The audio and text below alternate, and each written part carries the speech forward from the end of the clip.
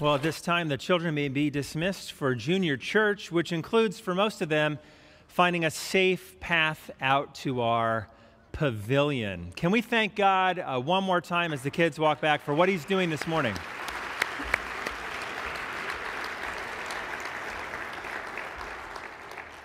We have already heard from our Lord. He has already taught us many things through those testimonies. But if you have your Bible with you, will you please turn with me to Psalm 17. We will hear from His Word again. If you don't have a Bible with you, it's also reprinted on the back of your bulletin. It's a little bit small there today. We want to leave space for notes. This is our final week in our sermon series called O Lord. We're looking at the Psalms and trying to figure out how can we grow in our vocabulary of worship to God? How can we learn how to pray to God and talk to God honestly through whatever situation we're going through in life?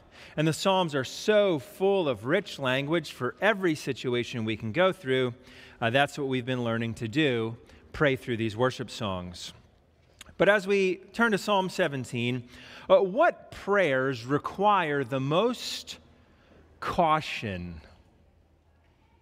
What prayers are the most tactically challenging?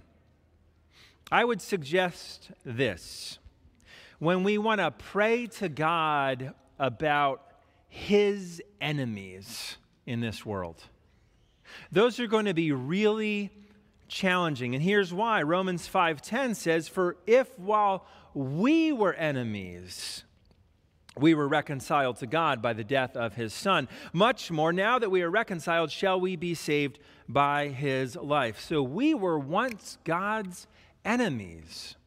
Well, how then do we pray to God about His current enemies?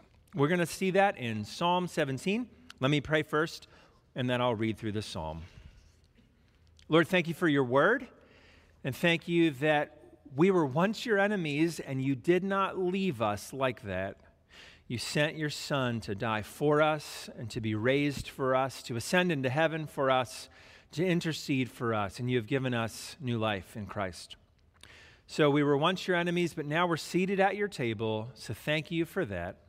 As we look to your word now, give us eyes to see, ears to hear, and hearts to receive your words. In Christ's name we pray. Amen. Psalm 17, let's hear the good and glorious word of our Lord. Hear a just cause, O Lord, attend to my cry. Give ear to my prayer from lips free of deceit. From your presence let my vindication come. Let your eyes behold the right. You have tried my heart, you have visited me by night. You have tested me, and you will find nothing. I have purposed that my mouth will not transgress.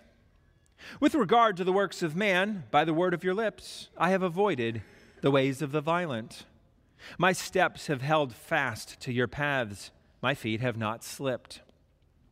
I call upon you, for you will answer me, O God. Incline your ear to me. Hear my words. Wondrously show your steadfast love, O Savior of those who seek refuge from their adversaries at your right hand. Keep me as the apple of your eye. Hide me in the shadow of your wings. From the wicked who do me violence, my deadly enemies who surround me. They close their hearts to pity. With their mouths they speak arrogantly. They have now surrounded our steps. They set their eyes to cast us to the ground. He is like a lion eager to tear, as a young lion lurking in ambush. Arise, O Lord.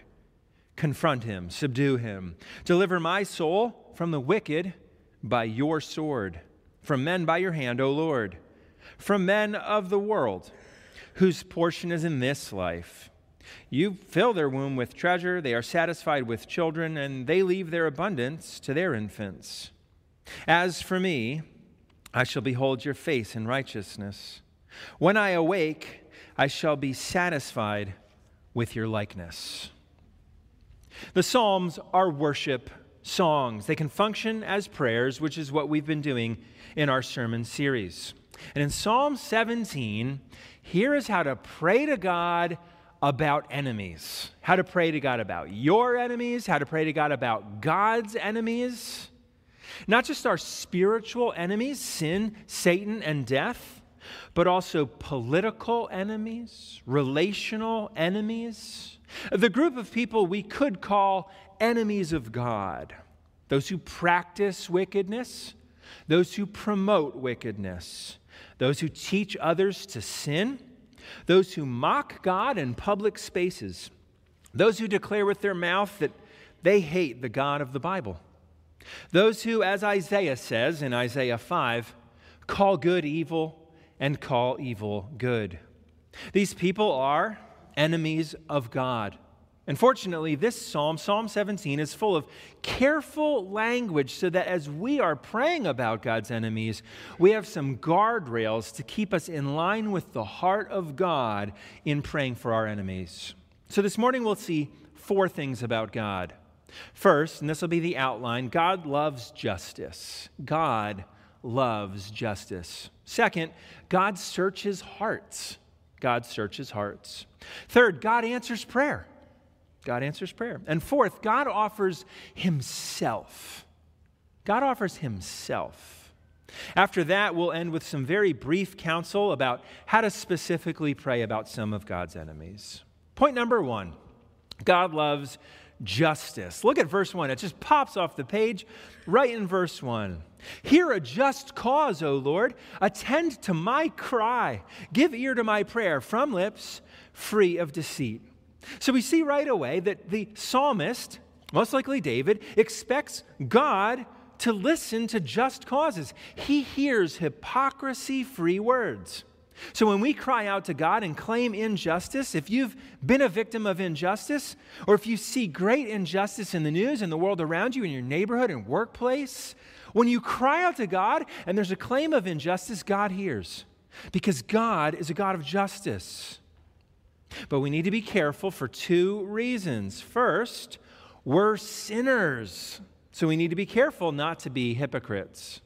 Look at that second line of verse 1. Give ear to my prayer from lips of deceit. Free from lips of deceit. From lips free of deceit. If you've been lying a whole lot lately and someone lies to you, don't go right to God and complain about liars. The first thing you need to do is repent of your sin and say, Lord, free me up from my lying lips before I go in judgment against others who have lied, before I point out that other people are lying. So we need to repent of our own sins before we ask God to heal the sins of others.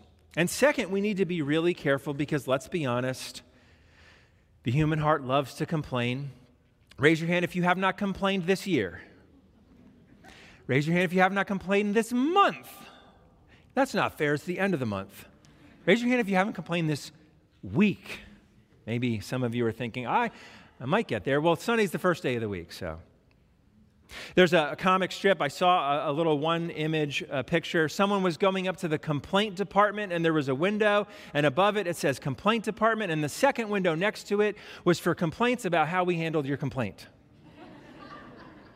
We have complaining hearts. The human heart is prone to hypocritical judgmentalism, to petty whining, and Psalm 17 is not for that. Psalm 17 is not for hypocritical judgmentalism or petty whining. God has not opened up a complaint department and a complaint department for how we handled your complaints. That is not Psalm 17. God is a just judge who listens to every cry for justice. And that's what the psalmist is asking for. Look at verse 2. From your presence, let my vindication come. Let your eyes behold the right. In other words, God, let you see right and wrong. Let you decide right and wrong. Let you decide now, God, how to bring vindication. 2 things to notice in verse 2. First, the psalmist knows that God alone can bring justice. Look at it. From your presence, let my vindication come. The psalmist cannot bring justice to his own situation. And we cannot bring justice to our own situations when there's great injustice. But God can and will bring justice. And especially when we, his people, have no other options or no power to solve the great injustice we're seeing. Well, what kinds of wickedness is the psalmist talking about? What's a category for this group of people, God's enemies? What is the psalmist thinking of? Let's skip down to verses 10 through 12 and get a category distinction for this group that the psalmist is thinking of. Verse 10, they close their hearts to pity. With their mouths they speak arrogantly. They have now surrounded our steps. They set their eyes to cast us to the ground. He is like a lion eager to tear, as a young lion lurking in ambush. So how can we summarize that? God, since he is good, is against pitiless, arrogant, bloodthirsty, ambushing lions. Hopefully we can all agree with God on this one. I mean, are any of you big fans of pitiless, arrogant, bloodthirsty, ambushing lions? You know, God's wrath is not his most popular trait, is it? But a good God will be against evil. A good God will see in the world pitiless, arrogant, that's verse 10, bloodthirsty, ambushing lions, verse 12, and that God, if he is good, will step in. He will fight against injustice. But we have to be careful because this also means he is against us when we are pitiless. When we don't have pity on others. He'll be against us. He'll be against us when we're arrogant, when we're boasting, when we're really obnoxious, even with our faith, when we're really arrogant against others in our faith. Or if we're bloodthirsty, or if we're ambushing, if we're mocking and slandering and lying. This also means that God is against powers, companies, organizations, nonprofits, and political officers who are pitiless or arrogant or bloodthirsty or ambushing. And here we see a major difference between us and God.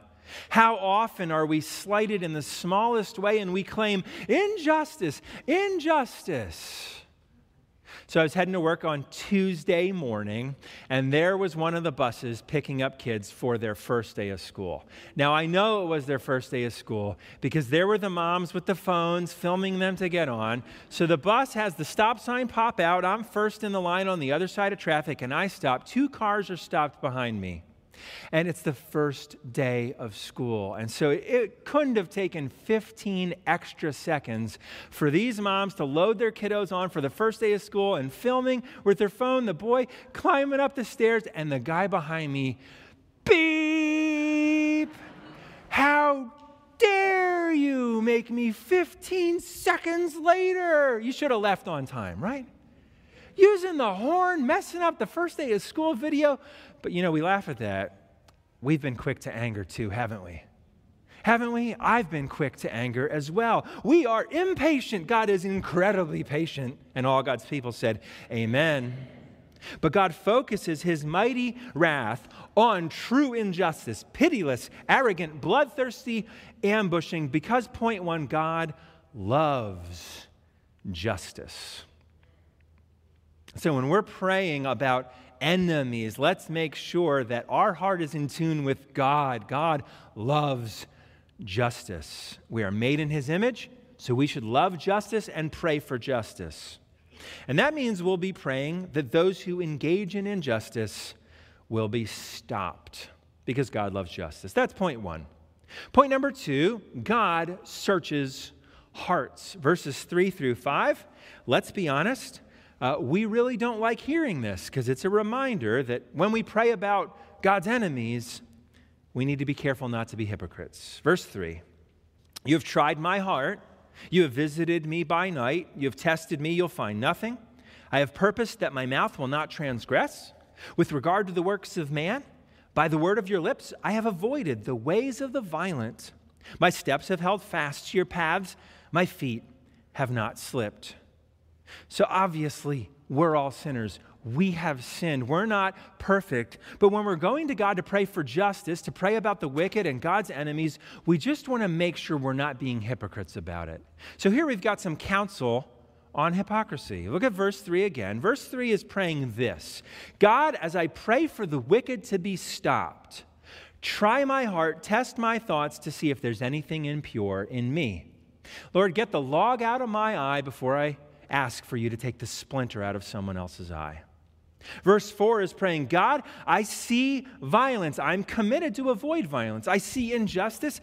I'm committed to avoid injustice. So God, help me love what you love and help me hate what you hate. Help my anger to rise up only when God's anger rises up. Help my patience to well up when God's patience wells up. And then verse 5 is praying, I follow you, God. I trust your ways. I trust your word. As we go to God in prayer about great injustice in the world and even our enemies, let's make sure that this word of God is informing us, that this is the lens that we see justice and injustice through, and not our own pet projects or the things that particularly annoy us. So verses 3 through 5 help us pray without hypocrisy, because God searches our hearts.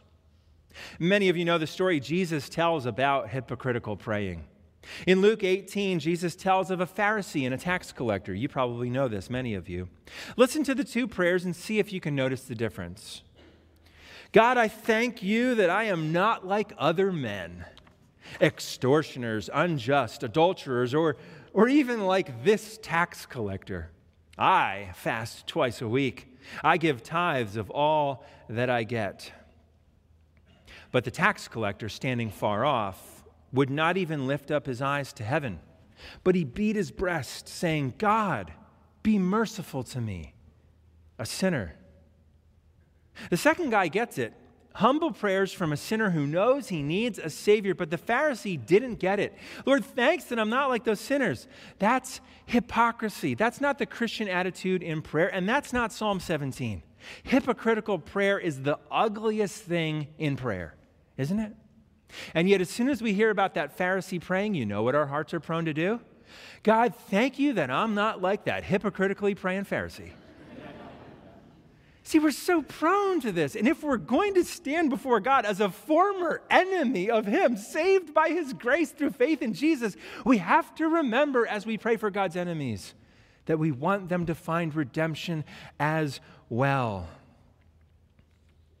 So that the love of God can open hearts so that we can love what God loves and hate what God hates. So as we pray for justice, as we pray about God's enemies, God is going to search our heart. And He's going to search your heart when you're praying, whether you ask Him to or not.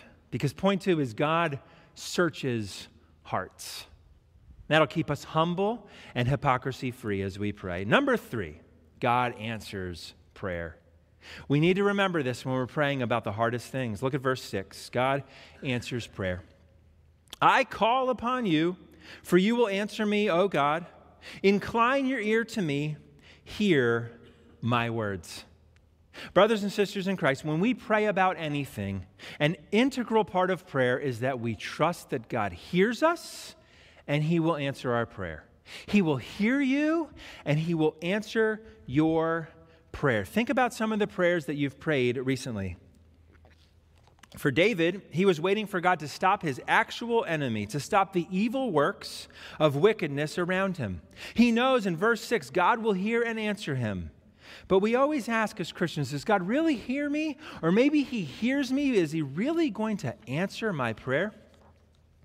I often pray for the safety of my children. If you're on the all-church prayer chain, or maybe you saw it this morning, you learned that this week my daughter fell from a tree and broke both of her wrists. And she's a trooper. That's why I was up here. I had to hold her Bible. She couldn't hold her own Bible, first grade Bible. You know, I pray for safety. Does God hear that prayer? Is God answering my prayer? What is He doing? Is God denying me the prayer of my heart with what happened this week? Well, what do we see in Scripture? We see that the heart of faith knows that God hears every prayer and answers every prayer. In a book on prayer by Tim Keller, I highly recommend this one. It's called Prayer. He says this, and I think this is the most helpful phrase to summarize God doing what the psalmist is asking in verse 6, hearing and answering. Keller says this, God will either give us what we ask or give us what we would have asked if we knew everything He knew. Let me say it again. God will either give us what we ask or give us what we would have asked if we knew everything he knows. So this week in our family, we've already seen a softening of the older brothers' hearts towards their little sister. And in a lack of sleep, God's sustaining us all through these tired, difficult days as we deal with a major injury in our house.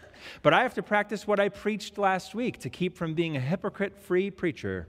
Because I said to everyone, "How long, O Lord, will my children suffer from injuries?" His answer is not for 1 second longer than our Heavenly Father intends that trial to be for our good and his glory.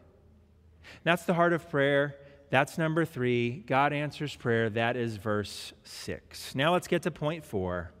God offers himself. God offers himself.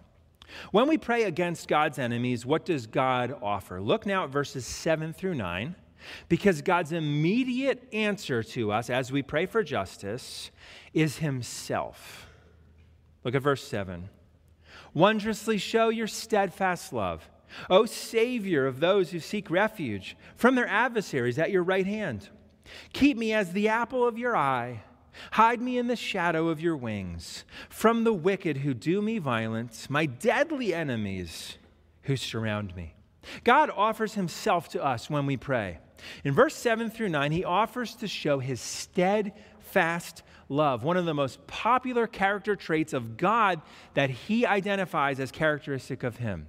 Committed love, loving kindness, faithful love, keeping his promises. He promises that day he will answer with his steadfast love. And then he's going to keep us in the apple of his eye. That's where that idiom comes from. Did you know that? Apple of his eye is from Scripture. And also the shadow of his wings.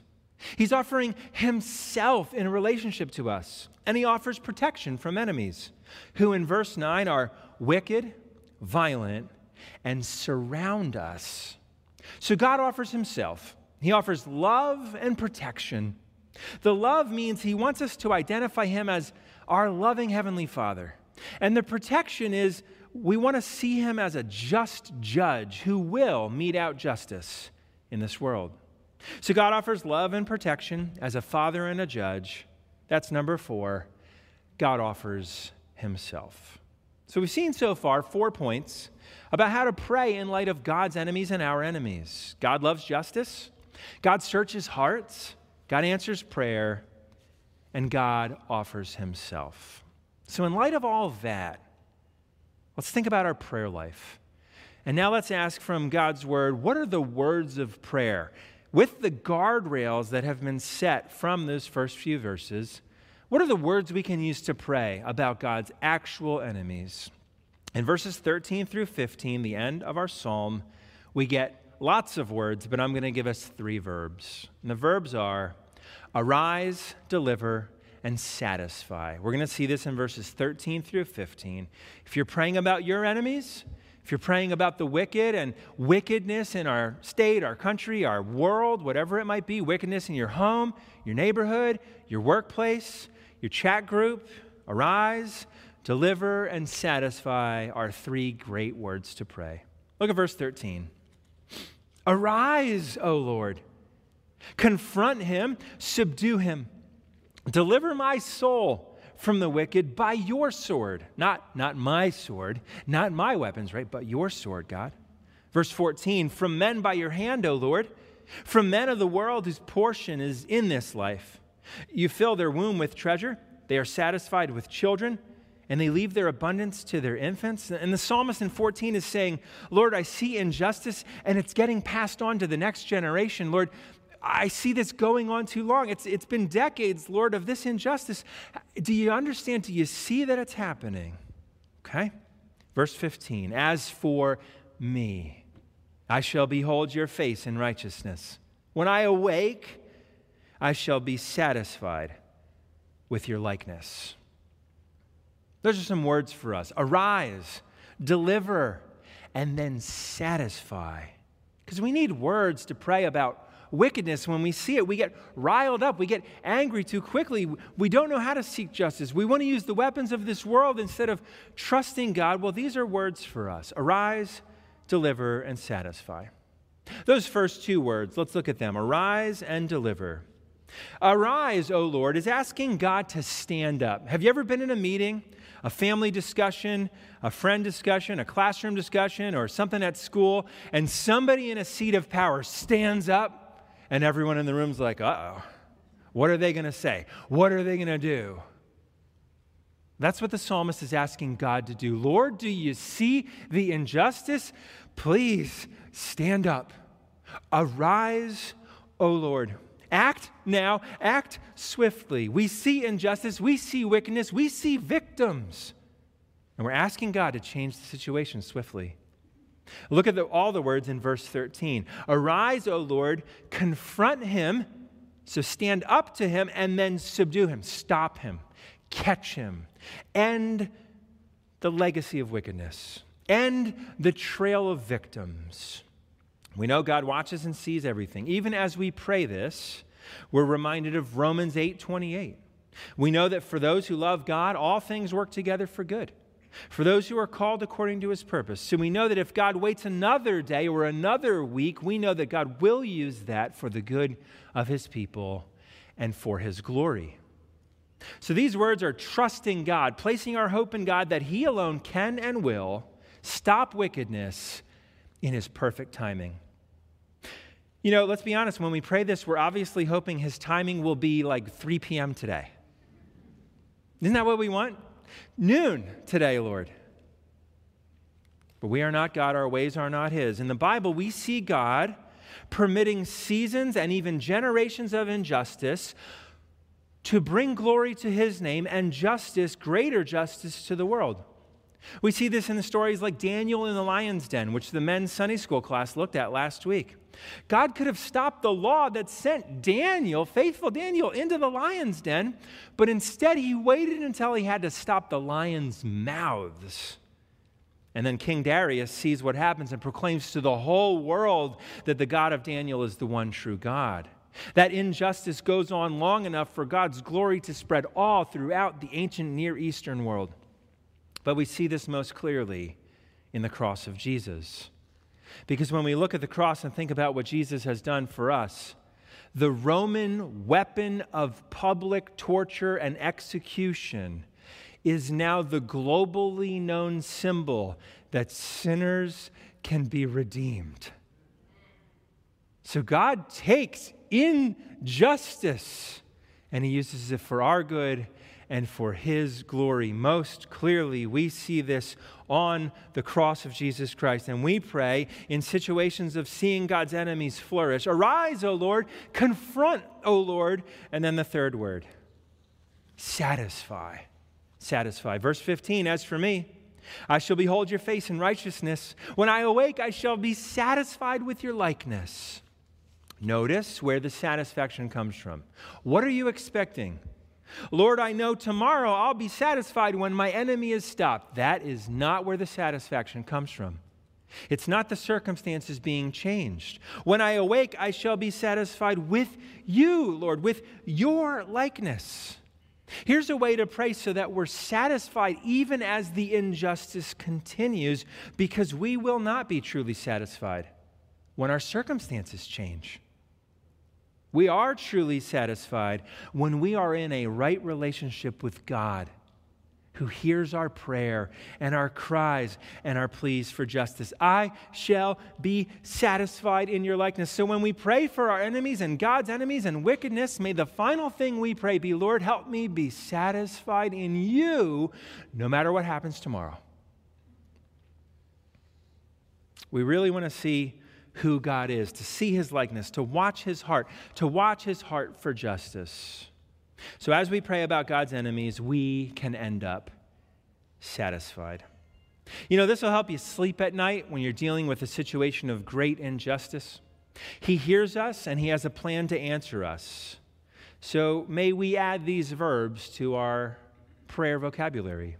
Arise, deliver, and satisfy. Let's practice real quick before we're done. We're almost done. Let's practice real quick. How about corrupt politicians? I'm not asking you to name names. Arise, Lord, stand up and stop corrupt politicians. Stop their lying lips and deceitful tongues. And deliver. Lord, help all victims of corrupt politicians. Stop their corrupt policies. Stop them from stealing from the needy to give to their friends. Stop letting corrupt candidates win elections. And Lord, deliver. Bring corrupt politicians to salvation in Jesus Christ. Turn their lying lips to honest lips for Jesus' honor and glory. Lord, redeem corrupt politicians for your kingdom and satisfy. Lord, keep me from corruption and keep me from hypocrisy and help me be satisfied in you alone because you, Lord, are not corrupt. How about praying that way? Take any issue. How about someone who has victimized you, someone who has harmed you? Lord, arise, deliver. You're going to want to ask God to deliver you from bitterness, deliver you from anger, and also to deliver that person from victimizing others, that the Lord might forgive that person one day for their sins as well, and that you might be satisfied in the Lord alone, even in the midst of being a victim. Paul says it this way in 2 Timothy 4:14. Alexander the coppersmith did me great harm. Now listen to what he prays. The Lord will repay him according to his deeds. Someone did me great harm, but God, you're going to handle that. You will be just. You will do whatever is right in that situation. How about social media companies who create algorithms to keep people addicted, where you see addiction all the time? Lord, arise, deliver many from addiction, and satisfy people in you instead of devices. Well, how about this one?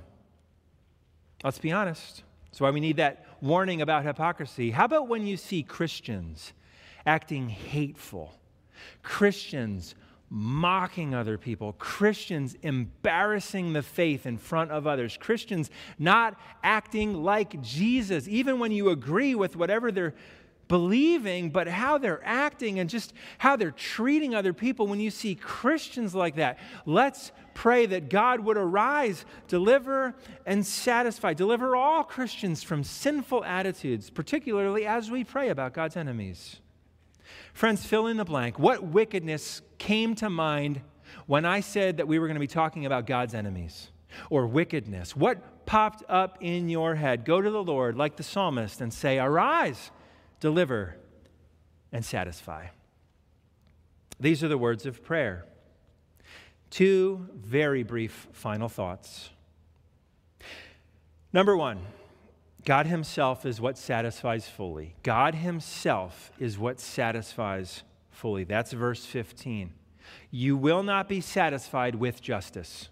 You will not be satisfied truly deeply by seeing your enemy fall. You won't be satisfied if every evil candidate loses the midterm elections this year, because that might mean all of them.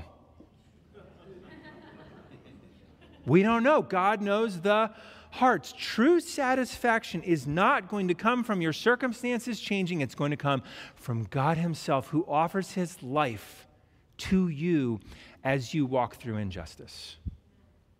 Remember that God himself is what satisfies. And two, remember that we were once enemies of God. So we are to love our enemies, to be different than how the world treats their enemies. We are to pray for their salvation, that their hearts might be open to the gospel of Jesus Christ, that they may come from death to life and from blind so that they might see, so that they would taste and drink from the fountain of everlasting life that we have gotten to drink from. Humble prayer for God's enemies will be a desperate plea with God to save them and to redeem them. And that's why those baptisms we saw this morning were such a joy. Baptisms remind us that God takes his former enemies and gives them eternal life and a seat at his table. Romans 5:10, again, I started with it. For if while we were enemies, we were reconciled to God by the death of his Son, much more, now that we are reconciled, shall we be saved by his life. Christ has given us victory. And there is still wickedness in this world, and there will be until Christ returns. So we cry with humble and honest hearts, Lord, arise and satisfy us with your presence. And we thank God for the victory we have in Jesus, which we're going to sing after I pray. Let me pray. Lord, arise, confront, subdue all your enemies, and satisfy us with you alone. Lord, for those engaging in wickedness in our world, will you stop them, and will you save them, and will you redeem them, and show them how much you love them by sending your Son to die so that their sins can be forgiven too. Help us have a heart like your heart. And thank you that we were once your enemies. You gave us victory in Jesus. In Christ's name we pray. Amen.